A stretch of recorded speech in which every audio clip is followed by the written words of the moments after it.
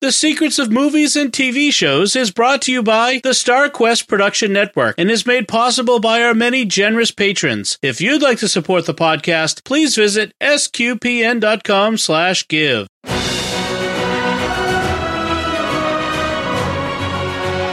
You're listening to The Secrets of Movies and TV Shows. Hi, I'm Robert King, and you're listening to The Secrets of Movies and TV Shows, where we discuss the hidden themes and deeper layers found in movies and TV shows. Today, we're talking about Avatar: The Last Airbender, that classic Nickelodeon animated series that ran 3 seasons from 2005 to 2008. Joining me today on the panel are Jeff Hecker. Hi, Jeff. Hey, Robert. Also, Catherine Laffrey. Welcome, Catherine. Hello. And Thomas Salerno. Good to see you, Thomas. Good to see you, Robert.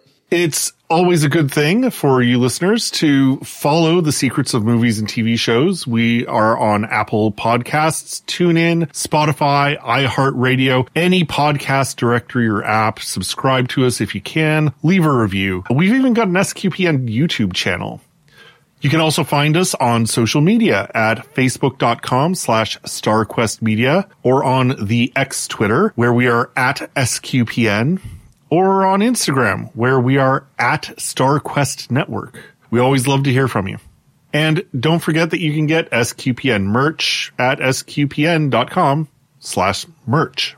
It's a great way for you to support the network and just show off your various fandoms. So, as I said earlier, today we are talking about Avatar: The Last Airbender. There's so much to say about this show. I think I'll just give a quick overview and then we'll get into it. This is a world in which the 4 classical elements of fire, water, air, and earth are able to be manipulated by individuals who are called benders. And these elements divide the world into these 4 nations. But only one person in the entire world can bend all the elements together, and that person is called the Avatar. The 4 elements, as I said, describe the 4 nations of the world, and the Avatar is reborn, reincarnated through a cycle so that every time an avatar passes away, the new avatar is reincarnated in the next nation and acts as a bridge between all the nations and between the material world and the spirit world. It's a really awesome mythology, and they use it as a great foundation for the show. The plot of the show is about Aang, who is an airbender, who is an avatar born as an airbender, but when the Fire Nation attacks, they wipe out the entire air nomad nation. And Aang, who is just a child at the time, freezes himself for 100 years until he is found by a pair of Water Tribe siblings. And they journey across the entire world, going through all the nations, trying to help Aang master his abilities as Avatar and, maybe more importantly, accept his responsibility as Avatar in the face of a Fire Nation that still wants to conquer and control the entire world. It's full of drama. It's full of comedy. It's honestly one of the best shows I've ever seen, period, despite the fact that it is, you know, intentionally a children's animated show. But let's just get into it. There's a lot that could be said. Like I said, it's targeted at children, but it drew in a lot of adults. So I'm curious, what drew each one of you to the series? And Jeff, why don't we start with you?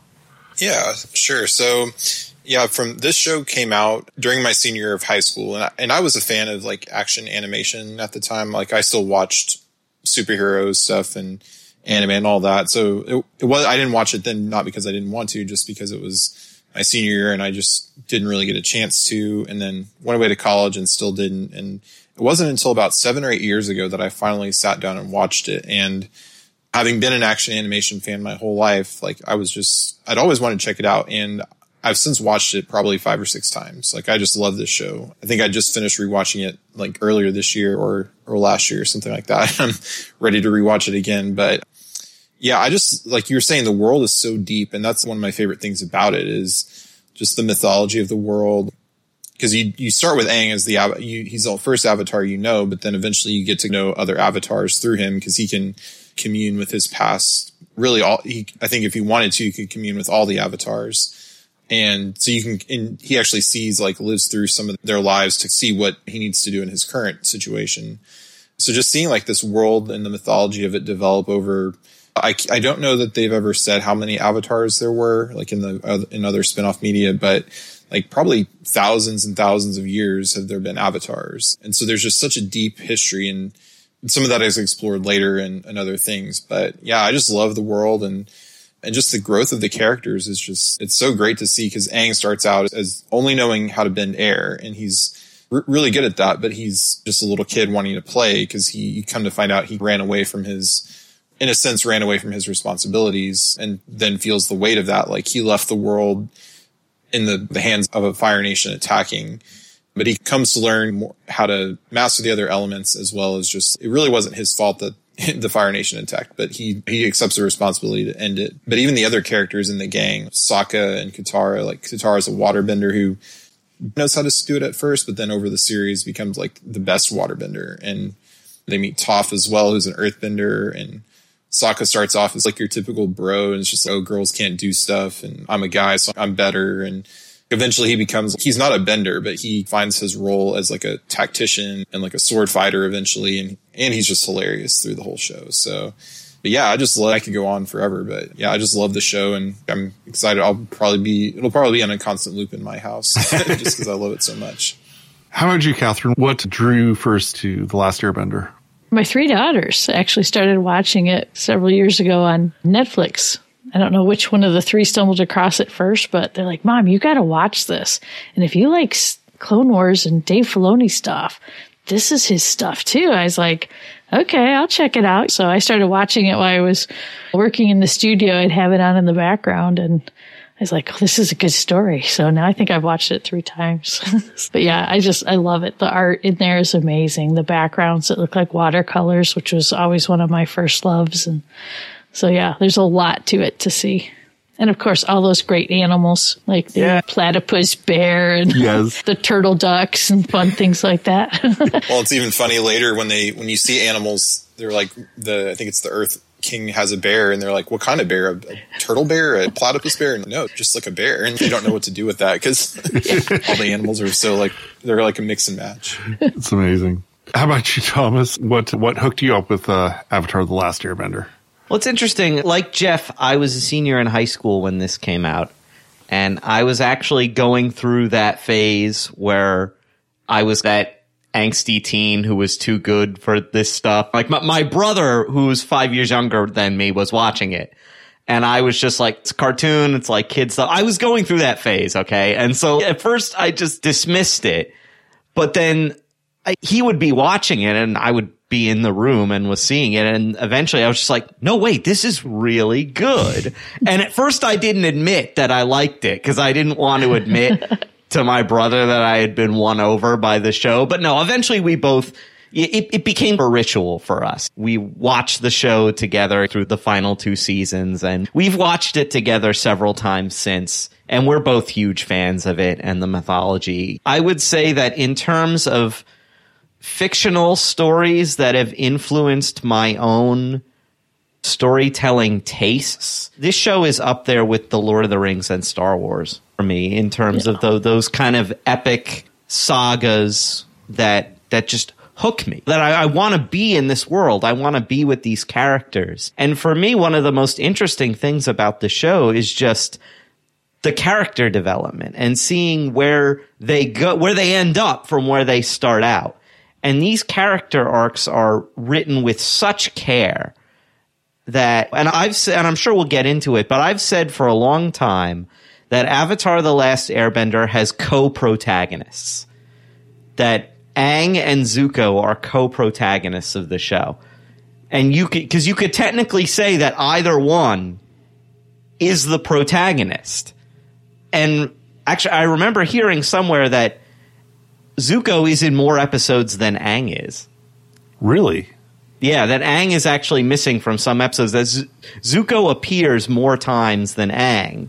Because in Zuko alone, which is one of the best written episodes of the entire series, it's just him. Yeah. And the rest of Team Avatar doesn't appear. So technically, Zuko appears in it for more episodes. But yeah, I just love that they're co-protagonists of this show, and they have such an interesting arc. And yeah, I just fell in love with these characters. This was a show that I actually wrote fan fiction for. So that's how I ended up from dismissing the show in the beginning to becoming borderline obsessed with this story. So yeah, I will admit I haven't been back to it in a while, probably since The Legend of Korra ended. I needed a break from this universe, but I am interested in revisiting it, and especially since the Netflix show is coming out, I'm like, ugh, I gotta get Netflix again. Yeah, I might have to. Oh boy. Well, I think you're right to like hone in on the characters, which they're really the heart of the show. So maybe let's talk about who our favorite characters are. Maybe because I'm guessing it's going to be hard to pick a favorite character. Maybe let's talk about our favorite aspects of at least the main cast. So yeah, should we start with Aang, who is, I guess, yeah, the protagonist, at least nominally the protagonist. I agree. Zuko is arguably a co-protagonist, but yeah, what's your favorite part about Aang? Complete joy. Yeah. It's just is like a bubble of joy. And it's so funny because this year I have a freshman on the varsity volleyball team. And I kept going, who does she remind me of? And then all of a sudden during our matches, right before the game starts, she just starts running in a circle, high-fiving everybody. And I looked at my assistant coach and I go, have you ever watched The Last Airbender? And he goes, yeah. I go, that's Aang. And he's, yes, she is our Aang. She just this little bubble of joy. La, la, la, la, la. I was like, okay. But yeah, I loved it. The exuberance that he had right off the get-go in the show was awesome. Yeah, he's always wanting to ride an animal. The first time you see him, he wakes up when they revive him from the ice ball. And the first thing he does, is that a penguin, whatever animal it's combined with? He wants to go bobsledding on it. And then he's in the Kyoshi Warrior episode. He's wanting to tame this giant sea dragon thing. Right. Let's ride the elephant koi. When they do. Yeah, elephant koi. Yeah. It's just every animal he sees, he wants it. But yeah, no, I would agree. He's definitely embodies that joy, but this is reminiscent of other heroic fiction and stuff. And he's like that hero character and the hero's journey, like just seeing him go from this kid, because you've come to find out later he ran away from his responsibilities a little bit. Like he found out he was going to be, if I remember right, he was going to be transferred to a different air temple because he was too friendly with his kind of master, like caretaker guy. And so he like ran away from that, and it got lost in a storm and froze himself. And then eventually, because he wasn't around, the Fire Nation attacked in the course of that time. So like he felt regret for that a lot in all the series. And you don't really find that out till later. So you start out I'm not to quote Shrek in this, but he's an onion. You get the layers peeled back very slowly, and with the whole show too, like the history, you're not told all this history of the Fire Nation's war at the beginning. It unravels slowly. But yeah, I just love the fact just how you get that development. And by the time he's fully embracing the Avatar, it's so earned. It's not like starts off having all the powers and is just the hero character and can do everything all from the beginning. You see that journey. So, and he relies on his friends too, which I think is a great thing to be in a heroic stories, is you rely on your friends, not just yourself. And he relies on everybody to do their part over the course of the series. Like he can't teach himself waterbending or earthbending or firebending. Like he has to find a teacher, and he ends up being taught by like each of people his age. So not necessarily even like a master. He learns from masters, but like the people who really teach him are his like good friends. So he has that humility too. Yeah. I want to emphasize something Jeff said. What interests me most about him, especially when I started thinking about the show more deeply later, is that, yeah, he ran away initially. Like it got me thinking, like, what if, I don't know, I'm like, that's if Link ran away in The Legend of Zelda. Instead of fighting Ganon, what if he just ran away and was just not there?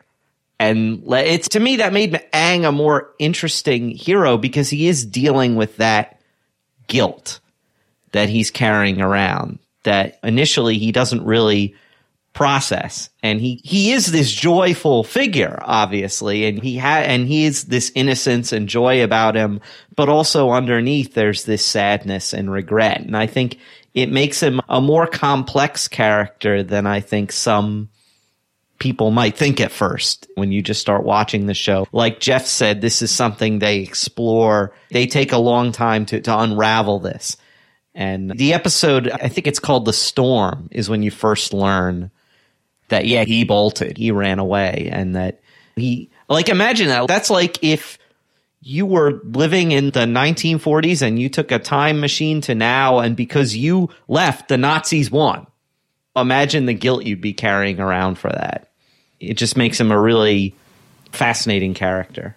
But it's that sort of relentless optimism and positivity that he uses as a mask and as a defense mechanism at the beginning that also gives him the strength to hope in his friends, to hope in the power of the Avatar that is somehow chosen him, to hope that he can actually do something to bring about the solution to the violence of the Fire Nation's domination. He's a classic example of the hurried child. I had to read this back in a social studies class in college for education. But when you have a child who gets hurried into an adult situation, there's that breakdown in one of the ways kids deal with that hurried child, where all of a sudden they're forced into maybe taking over a parental role in the case of a lost parent or something.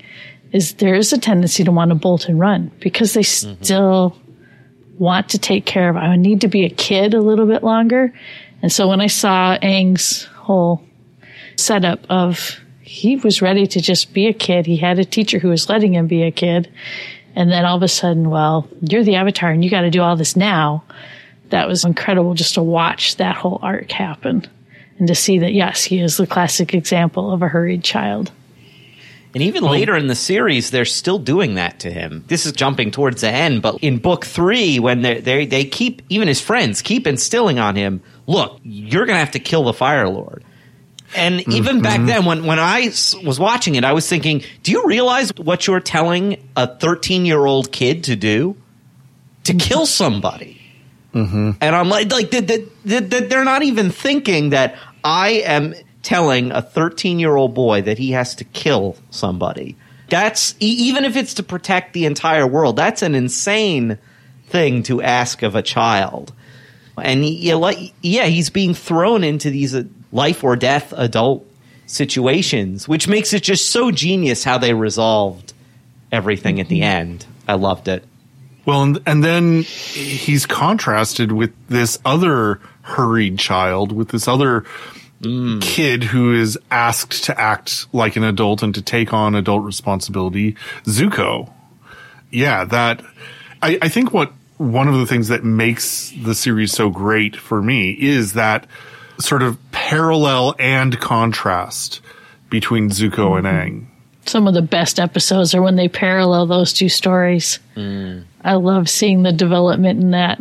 And then just knowing that Zuko was horrendously punished by his father for actually doing the morally right thing. You can't just throw those men away like that. He was right. And then he takes all that abuse. It was crazy. Yeah, and you come to find out that Zuko is the related to, I believe, Avatar Roku, who was the fire avatar before Aang.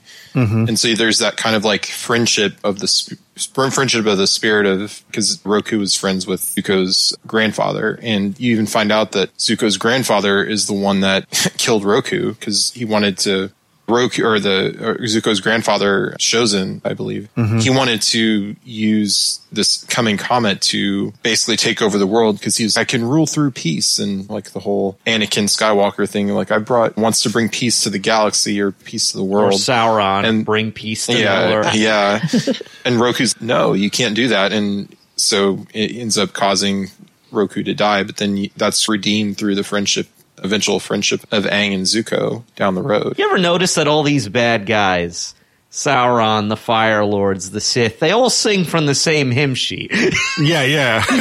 It's this, I was on the Star Wars podcast the other day, and we were talking about how the dark side seems to look at the natural world and see it as needing order to be imposed upon it. And that's at least from Vader and the Emperor and some of the others in the Sith, you get this sense that you have to take control of the world. And it reminded me of something a priest had said once, talking about the Garden of Eden and how Adam and Eve had this choice between the tree of life and the tree of knowledge. And the priest said the choice of knowledge was really a choice to take control, to say, I don't trust God to know what's best. I need to control it myself. Mm-hmm. Yeah. And Thomas and I were just talking about this on the Middle Earth podcast the other day, talking about the creation of the world in Middle Earth. Yeah, it's definitely like all evil is the same in the sense of they want to take a good and turn it to their own, even if they have maybe a seed of a good intention. In some aspects, it ends up you're turning it to evil when you try to control it. Right, because like Sozin sees the disunity of the nations and the disharmony as a bad thing, but his solution is not true unity. It's of regimented, imposed order where everything's the same. It's domination. It's not uniformity, not unity. Yeah. It's uniformity, not unity. It's not Christ's vision of unity when he says that they all may be one. It's not like that. It's not our individual, because in the unity of Christ, you still have your individual self exists. Whereas in a lot of these fictional universes and in real life, evil seems to impose a kind of uniformity on everything and everybody where the self is just completely subsumed. And you see that too because the Fire Nation is essentially a totalitarian culture. Everybody, you got a lot in book 3 where, they start seeing like Fire Nation society. It's heavily regimented. It's heavily militarized. Their schools are essentially a pipeline into the military. It reminds me a lot of historical dictatorships. Nobody ever has fun at the beach parties. That too, yeah. The beach party. The beach party episode. Which even that episode, like a silly episode about hanging out the beach, like they get into real deep stuff with Zuko. He's starting to realize my honor, my worth doesn't come from being the son of the Fire Lord or from the honor that somebody gives me. It's from within myself. And you start to see that happen. It starts earlier, but that's a point of realization for him. But yeah, y'all were saying it's very similar. The Fire Nation is very reminiscent of the Japanese Empire. Yeah, Imperial Japan. In World War II. Very similar to that. But it's like the Earth Nation is not shown as white knights either. They have their own problems. Nobody is, yeah. Yeah. It's like hiding behind their walls. Hiding behind their walls and having the Dai Li secret police. You can see that war has scarred the whole world. And it's where even the people even the nations that are justly defending themselves are turning to tactics and strategies that are not moral. Yeah, and in the Earth Kingdom, like you have the different levels of the city. You have the inner high class people who are it's almost like the Hunger Games. Yeah. They're just like in their own world and going to parties and that's all they're doing. And then you get out as you expand away from that inner ring, people are like really struggling in poverty and because it's just like their Earth Kingdom was almost destined to fall in the sense of it's similar to any kind of big empire. It gets too rotten on the inside and it falls. And then we see that again and again in history. Right. It's like that old, I forget where I heard this, and I forget which country this proverb comes from, but it's a proverb that goes, the fish rots from the head. And I've not heard that. Yeah. I wish I could remember. I think maybe it was a Russian proverb. Don't quote me on that though. But yeah, the proverb was sounds Russian. The fish rots from the head. But it's like it makes it because you have this core of people in the Earth King, and the Earth King is completely oblivious. He has no clue what's going on. He's like this sheltered person while what was he called? Like the Chancellor or whoever that guy was, really running everything. Yes. Voiced by Clancy Brown, right? That's all I remember. Yeah. Great voice actors in the show. That's another thing. The voice cast is phenomenal in this show. And and I remember seeing a behind the scenes thing years ago where they said how like they did the voice over with like everyone was there, and that wasn't common at the time. That apparently at the time it was common to record actors' voices separately. They had the cast recording together. It came off as more natural, they were explaining, and they were playing off one another and doing a lot of ad-libbing that they kept in because it was so good. And yeah, Sokka's voice actor, he was like a comedian, and it was like a lot of Sokka's dialogue is like ad-libs and jokes and stuff that they kept in and animated because it was just so like off the wall and funny. Let's talk a little bit about Sokka and Katara. It sounds like, Thomas, you have no experience of a sibling relationship where you start out fighting each other and learn to find some common ground and work together. But yeah, they are the point of view characters. They're not necessarily the protagonists, but they are the point of view that we see the whole story through for the most part. And that relationship is amazing to me. Both each character individually, but also their sibling relationship. Yeah, it's an excellent brother-sister relationship. In a story, you don't see them very often like that, where it was very natural as far as the times that they would tease each other, the times that they would support each other, and the times that would completely harass each other. And you're stupid, I don't like your idea, those kind of things. But just really well done. I love that. I have a brother who's 2 years younger than me, and we're thick as thieves as kids growing up. So it was fun to see a relationship like that I could totally relate to, because we'd be off on adventures and causing trouble and harassing each other and fighting. Yeah, no, it was very relatable in terms of sibling relationships, especially that kind of friendly bickering, where it's like at the end of the day, even when they're harassing each other, they don't really mean it. And yeah, when push comes to shove, they're going to be there to support one another to the bitter end. And especially since it's just the two of them, and since I only have one sibling, that really close relationship between the two siblings is really relatable to me. Well, and it's a nice contrast to Zuko and Azula, because they're like the Fire Nation politics, and it's like Ozai killed. Well, no, he didn't kill his brother, but he basically, it's hinted that he may have led to his father's death so that he could potentially ascend the throne, even though Iroh would have inherited. I don't remember if this is in the show, but it might just be a fan theory that Ozai kind of pushed Iroh to attack Ba Sing Se, which led to Iroh's son's death, and Iroh was never the same after that. And so it was like Ozai, and then Iroh didn't have an heir, so it was up to hand it off to Ozai at that point. But yeah, it's such even their sibling relationship, it's just so different compared to Sokka and Katara. And like I said earlier, Sokka starts out as like your macho, guys are better, girls can't do stuff, and he's making fun of Katara for her little bit of water bending that she knows how to do. And he goes on that, and just his journey of meeting the Kyoshi warriors and making fun of girls can't fight, but Sokka can't really fight at that point.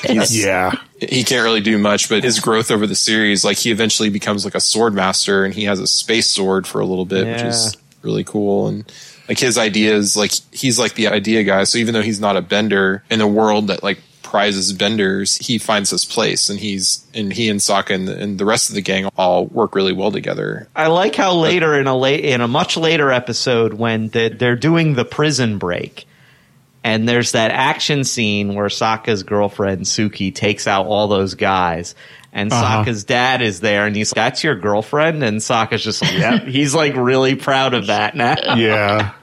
Well, that's a growth arc that most of the main characters have, is learning how to learn and learning the humility that it takes to learn from other people. And Sokka learning that, oh no, I'm not as tough as I think I am, but I can learn, and I can learn even from the people that I make fun of, the Kyoshi warriors and the Fire Nation Swordmaster. And that in Zuko, you see the opposite of it in Azula, the refusal to learn and so on. Yeah. So many good themes. Yeah. And there's while we're on Katara and Sokka, there's a fun, have y'all heard of the fan theory about Katara? How she likely would have been the next Avatar had Aang not been frozen in time. Oh, I haven't heard that theory. Yeah, it's a fan theory, obviously, because if Aang had lived to old age and died, the Water Nation would have been next in line, because that's where the Legend of Korra happens, is after Aang dies, the Avatar reincarnates into the Water Nation. So there's a fan theory that she would have been the Avatar, and that's one reason, or that's hinted as, or not hinted, but that's speculated as maybe that's why she's like such a powerful waterbender, is like she could have been the Avatar if Aang had lived his normal life, but obviously it didn't happen. Mm-hmm. It's just a fan. I like that fan theory. I think it would have been cool to see that in an alternate Avatar universe. Yeah. Get me started on those, because I created an entire alternate fiction.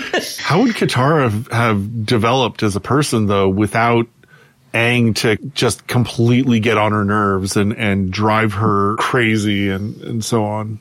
Yeah, and even her relationship with Sokka, if she had been if she had a sibling, like Korra in the Legend of Korra doesn't have a sibling, and because when you're the Avatar, you're taken pretty early to go train with all these different masters, and you're sent to the various nations to learn bending, and Aang would have eventually gone at that point. Firebending might have been tricky for him to learn. They were at war with everybody, but she wouldn't have necessarily had that Sokka relationship either, and she was because Sokka's dad had gone to war, and all the adult men had gone to war, and I think it was only Gran was the only adult around, and it was just a bunch of kids in their village Are they're the Southern Water Tribe or the Northern? I think they're the Southern, aren't they? Yeah. Southern. They're Southern, okay. Yeah, because the Northern Water Tribe is more established, built up society. So yeah, and she had to teach their water bending master a little lesson on who can learn and who cannot learn. I loved when she called him out. That was awesome. Just saying, "Oh, are you man enough to come fight me?" That's great. So yeah, I had some flashbacks there of when I was in high school myself, and I had an uncle who loved to push me to my limits, and I played softball, and I was playing catch with my dad, and so my uncle was with us, and he's, "Oh, little girls know how to throw," and so I threw the ball at him as hard as I could and probably almost broke his hand, but ouch. He respected the fact that I could throw. So every now and then you just got to show him what you can do. I love how this show, from beginning to end, at every level, shows that nothing is simple and nothing is perfect, and everybody and everything needs to grow and learn and change. And that's in the individual characters and in their relationships with each other. You've got both natural families and found families, and you see the strengths of both and the weaknesses of both. You see that in the relationships between the nations and their different cultures, which just that deep dive into a very complex world. It's astounding to me. I guess every time I watch it just blows me away how nuanced everything is, and how they capture that complexity without making it an overly complicated lore dump, right? Oh, and the character that embraces all that complexity, Uncle Iroh. Oh gosh. Oh yeah. Yeah. Oh my gosh, best character as far as letting you see the complexity and then trying to understand it at the same time. The way he just brought it all together, like his line, "It is important to draw wisdom from many different places." That's when he's drawing out all the different symbols and, teaching Zuko, you have to learn from all these different cultures. It's funny. I almost felt, is he like the Thomas Aquinas of this world? What's going on? In some ways, yeah. Yeah, no, if we were talking about favorite character, if I had to pick one, and it is hard, Iroh would definitely be at least a top contender, because just his relationship with Zuko it's one of the best moments for me in the show is when, because we're spoiling everything, so sorry, spoiler alert for our listeners halfway through, but for an almost 20-year-old show. Yeah, exactly. Because eventually Zuko, he basically leaves Iroh because he thinks because Zuko's banished by his father. For anyone who hasn't seen, he's banished by his father because he challenged his father, because his father wanted to do a plan, and Zuko's, that'll kill a bunch of our men. And he says, I'm going to call out whoever it was, but it was his father's plan. And so his father, that's why he has that scar. And so it led to Zuko's banishment and Iroh going with him. And eventually, like, they split up, and Zuko's like, I've learned everything I can from you, uncle. And he kicks him to the curb, and eventually Zuko goes home, and Iroh is put in prison. And Iroh could be angry at Zuko and could say, you've kicked me to the curb, I don't want you. But at the very end, when they're coming back together, Zuko's going to apologize to him, and Iroh just like grabs him in a hug, and it doesn't matter. Just, yeah. And could Iroh have been, cause he was the fire heir. He would have been the Fire Lord had his son not died, cause he was attacking Ba Sing Se, and in the war his son died, and which kind of led to him like being more compassionate and not just, he didn't have that superior attitude that his brother and father and probably a lot of other high ups in the Fire Nation had. He learned from the dragons and didn't kill them, because that's another thing, is the dragons have all been hunted, because that was the thing that was cool for the Fire Lords to do. But Iroh left a few surviving, which led to Aang and Zuko learning how to become firebending masters. And he knows how to make a good cup of tea. Yeah. There's a company, I can't remember the name. Oh, the leaf juice, yeah. No leaf juice. But there's a tea company that did a bunch of fan teas. They did a bunch of teas for Sherlock Holmes with Benedict Cumberbatch. Oh, fun. So they had a whole set of teas that were based on characters. I would love them to do all of Uncle Iroh's teas, because I would buy them all. That'd be awesome. I love listening to him talk about his good jasmine tea. I wonder Does Keep that tea shop at the very end? I can't remember. I don't know. Because he opens the tea shop in Ba Sing Se, but I can't remember if it... Wait, yeah. At the end of the series, in the last scene, isn't that where they all are? They're just hanging they're like, at his tea shop? Yeah, but it's not... Yeah, but it's at least not said, does he leave or what does he do? Because eventually in Korra, you find out he died and is living... He was able to like find his way into the spirit world. And I've read some of the comics we were talking earlier that follow the show, but I don't remember if they say what I've read has said Iroh's fate. But yeah, they're all hanging out at the tea shop, and great character. Even as we're talking now, you just say his name and I find myself close to tears, because just the tragedy and the pathos in every aspect of his character.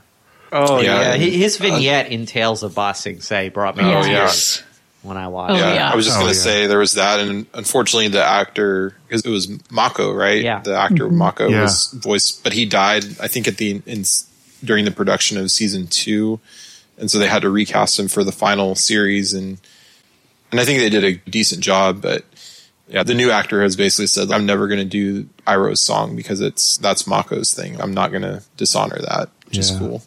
The last character that we haven't really talked about, well, there are two, but first let's talk about Toph. Yes, I love her. How can you not? Twinkle Toes. She gives out the best nicknames. Oh gosh, yeah. Yeah, she's the Tony Stark of this universe, isn't she?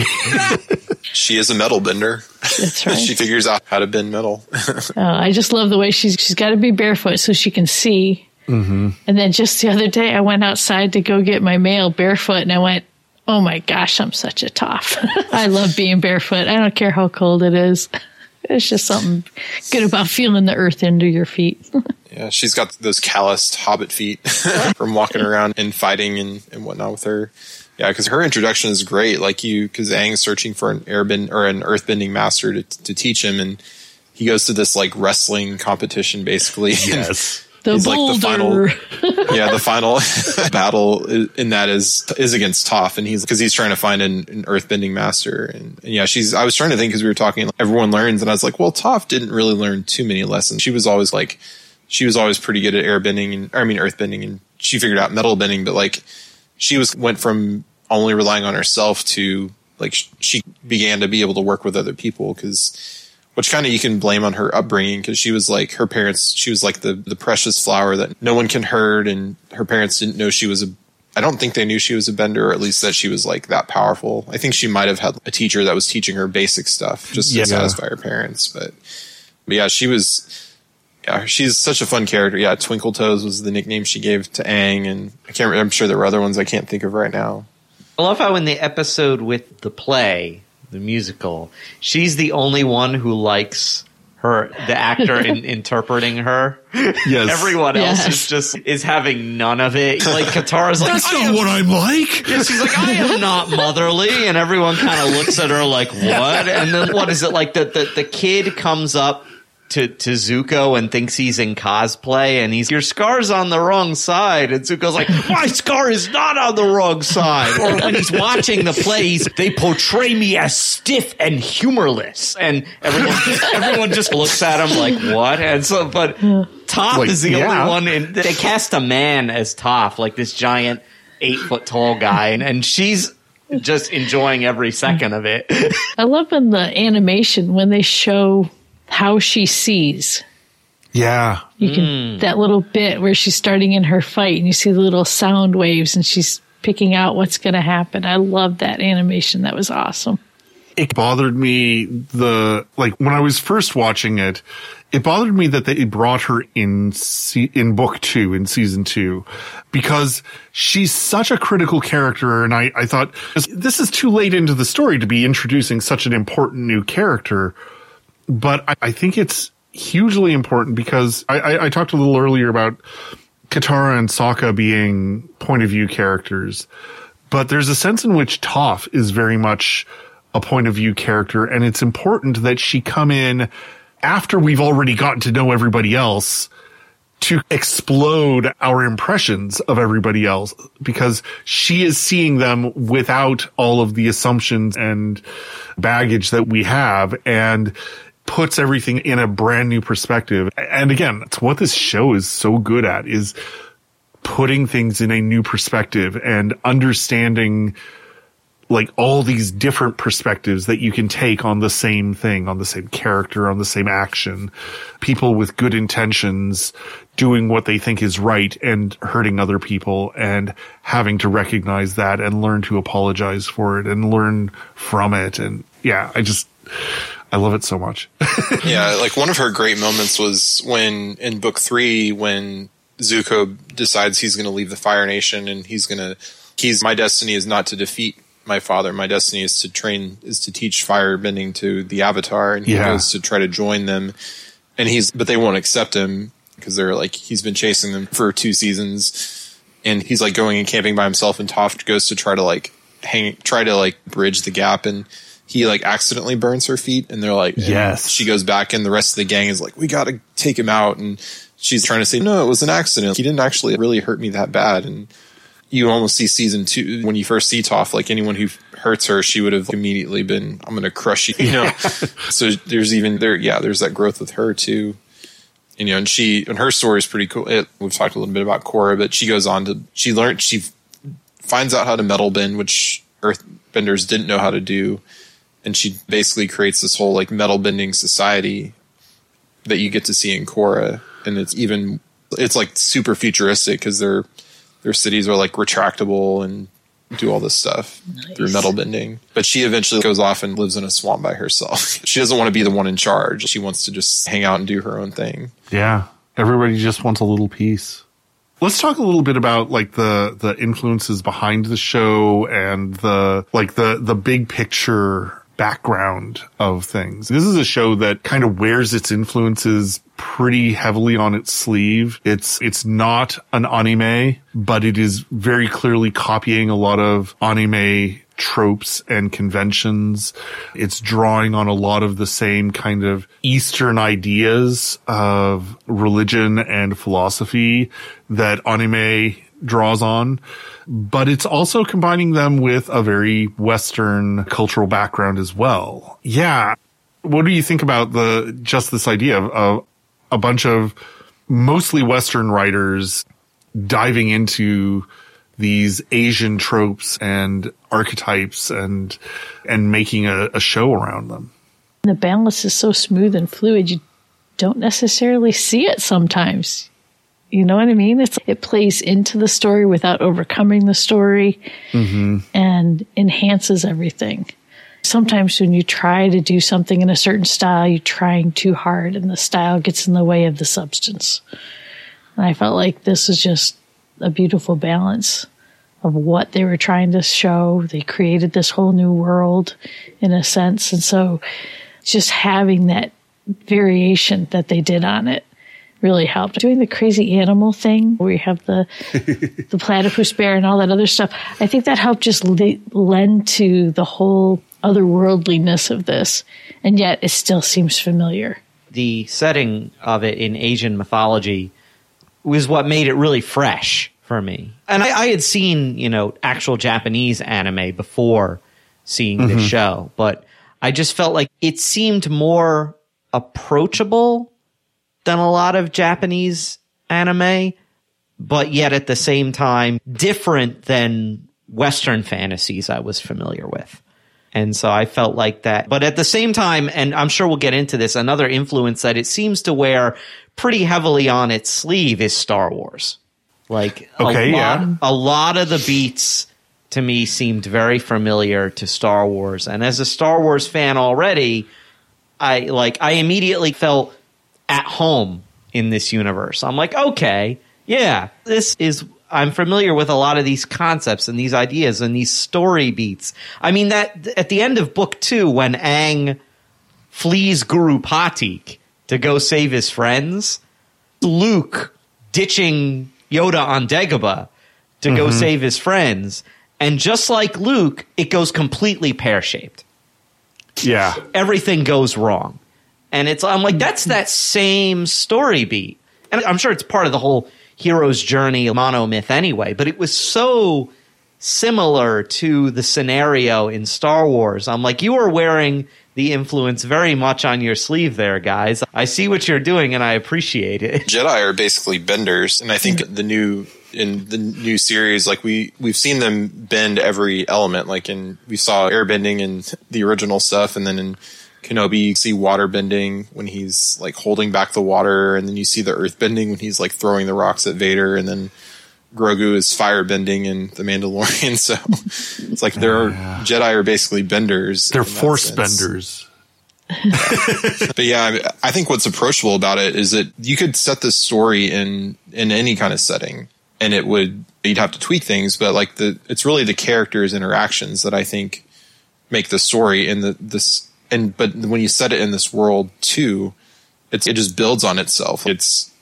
You have a good story about characters and found family and all that and the hero's journey, but then you set it in this mythological world that does have draws from real world cultures, but doesn't try to like do them exactly, but tweaks them for the show.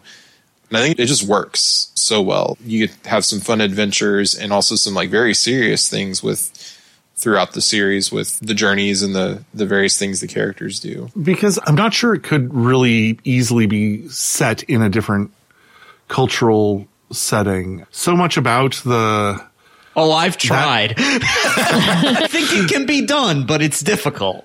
Well, so much of the idea of the martial arts aspect of bending and the kind of moving yourself along with the power that you're bending, along with the element that you're bending, the adapting yourself to the world around you, the kind of this Taoist sense of balance and flow with nature, and the sense of this very Buddhist sense of compassion that comes out of it. And yet there's also what I think is a deeply Christian sense of not just compassion, but redemption. That comes into, especially in the third book, in the third season, but that idea of not just winning the fight, but bringing about redemption for the characters, even for the enemies. I thought that was a powerful theme and a really interesting way of integrating sort of both Eastern and Western influences in there. We already talked a little bit about Zuko joining Team Avatar and the difficulties, the struggles that everyone had with that. But we talked about Arrow forgiving Zuko. But a couple other moments that really come to mind are Katara has a chance to take her vengeance on the people who killed her family, specifically on the soldier who killed her mother. And she chooses not to. And that, in a kind of an early way, foreshadows the climax of the whole show, when everyone has been telling Aang from the beginning, you have to kill the Fire Lord. You have to kill the Fire Lord. And he gets in this amazing battle and finds another way. I liked seeing that, watching it all again and seeing that theme play out. It dabbles a little bit in the beginning, but it builds with every season of that, having the chance for revenge, and then instead there's forgiveness, there's redemption. We had, what was his name, Jet, go through his whole arc. So, and that whole thing, Katara wanting nothing to do with the man that jilted her heart. So, but then he comes around in the end and actually saves Aang, gives up his own life. And we have a lot of that happening. And then just watching Katara with the bloodbender, that scary woman. Yes. Oh my goodness. And then she realizes that, wait, she has the power to do this. And then does she use her full power that she knows or not? Just knowing limits, knowing when you're crossing the line. So it's like you could see the whole thing building up at the end, where it was like, I remember the first time I watched it going, Aang's not going to kill him. There's going to be another way. I was like, he's going to take his powers. It was like, you could just feel the whole thing happening. And I liked how that all worked out. It was really nice. Although then I think about it now, and it's, couldn't that little gymnastics tumbleweed friend of, what was her name? Ty Lee. Yeah. Yeah. She could just poke him, take away his powers. But Yeah, at least for a little bit. Yeah. It's when because Aang learns how to take away someone's bending through, it's like toward the end, he is facing up to the fact he thinks he's going to have to kill it, because everybody's, like I said, everybody's been telling him he has to. And he has this like mythical experience of, he just goes and like starts swimming out into the ocean. He meets a lion turtle, which are like, then in Korra you find out more about the lion turtles, which we won't get into here necessarily, but they're like super powerful. They're almost gods in the sense of this world. Like they're some of the founders of civilization, and he like communes with it and with the past avatars who show him, here's this thing where I gave my life, or here's where I did this thing. If I had done this, I could have saved lives. But he, through that communion with the spirits, like he gets in touch with his inner self and with the avatar in the spirit world, and learns that there is another way. He doesn't have to kill Ozai. He can stop him by just removing the thing that Ozai takes his power from. Because if Ozai couldn't bend, nobody's going to respect him nobody in the Fire Nation is going to respect him. Because it's all about what power can you control to make others fear you. Because he was the best bender, so everybody feared him for that. If a Fire Lord had a child that wasn't a bender, they probably wouldn't have been around too long, or they would have been hidden away, or whatever the case may be. That sense of, again, the idea of power and everyone sort of being locked into this idea of this is how power works and this is how to achieve your goals through power. But it's not the only way. Aang from the very beginning is unwilling to sacrifice what he knows is good and right, even for the power to save the world. And the Fire Lord, on the other hand, thinks, I need the power to create the kind of order that I think the world needs, and I will pursue whatever kind of power it takes to do that. And it's an amazing way of looking at a very simple good versus evil without losing the complexity and nuance of every moral decision and every person's character and life and what they do. This has been an amazing conversation, guys. I am so glad we've had it. Do we have any final thoughts to wrap this up? Let's start with Thomas. And yeah, do you have any final thoughts on The Last Airbender as a whole series? Well, first of all, I'd like to say Katang forever. This was not the first time I shipped But I fell for the Katang ship pretty hard when I watched this show. I love them. I just do. They're great. And so, but no, on a more serious note, yeah, like I said at the top, this show really influenced my creative sensibilities at a pretty formative period. And I'll always appreciate it for that. There was a time when it was my favorite show that was on, and I'd still rank it in my top 5, maybe my top 3 shows of all time. And in terms of forming me as a creative person and both the kinds of stories I enjoy and the kinds of stories that I would maybe one day like to tell, this show is a model. Very much so. The writing is just stellar. It's spot on. The characters are people who you've just fallen in love with, and you just want to live in their world with these characters. And yeah, Netflix has some big shoes to fill. And whether they can properly retell this story in live action, when they announced that, I'm like, that sounds like a fool's errand. And, is there any need to remake this story in live action, essentially? But I'm willing to give them the benefit of the doubt and see it. But I just think that as it is, it's a masterpiece on all levels. And that's pretty much my last word on it. Catherine, how about you? Oh, this is just one of those enjoyable stories I'll come back to over and over again. And, I can't wait to see live action Appa.